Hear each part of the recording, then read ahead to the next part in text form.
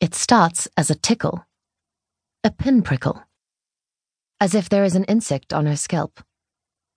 It wakes her up. It isn't difficult to interrupt Sam's sleep. She hears everything at night. Every serrated catfight, every wail of house alarm, every empty midnight argument within a 2-block radius. It isn't a sudden alertness, like when a car backfires and sends her heart sprinting, sends her mind wandering into fantasies of hot guns and wasted bullets. No, it's a slow surfacing, an unrushed floating up from the warm depths of slumber. If she opened her eyes, she would see the very first drafts of light spilling like smoke from behind the blinds. Certain it's her imagination pulling at her follicles, Sam ignores the urge to swat away the phantom beetle.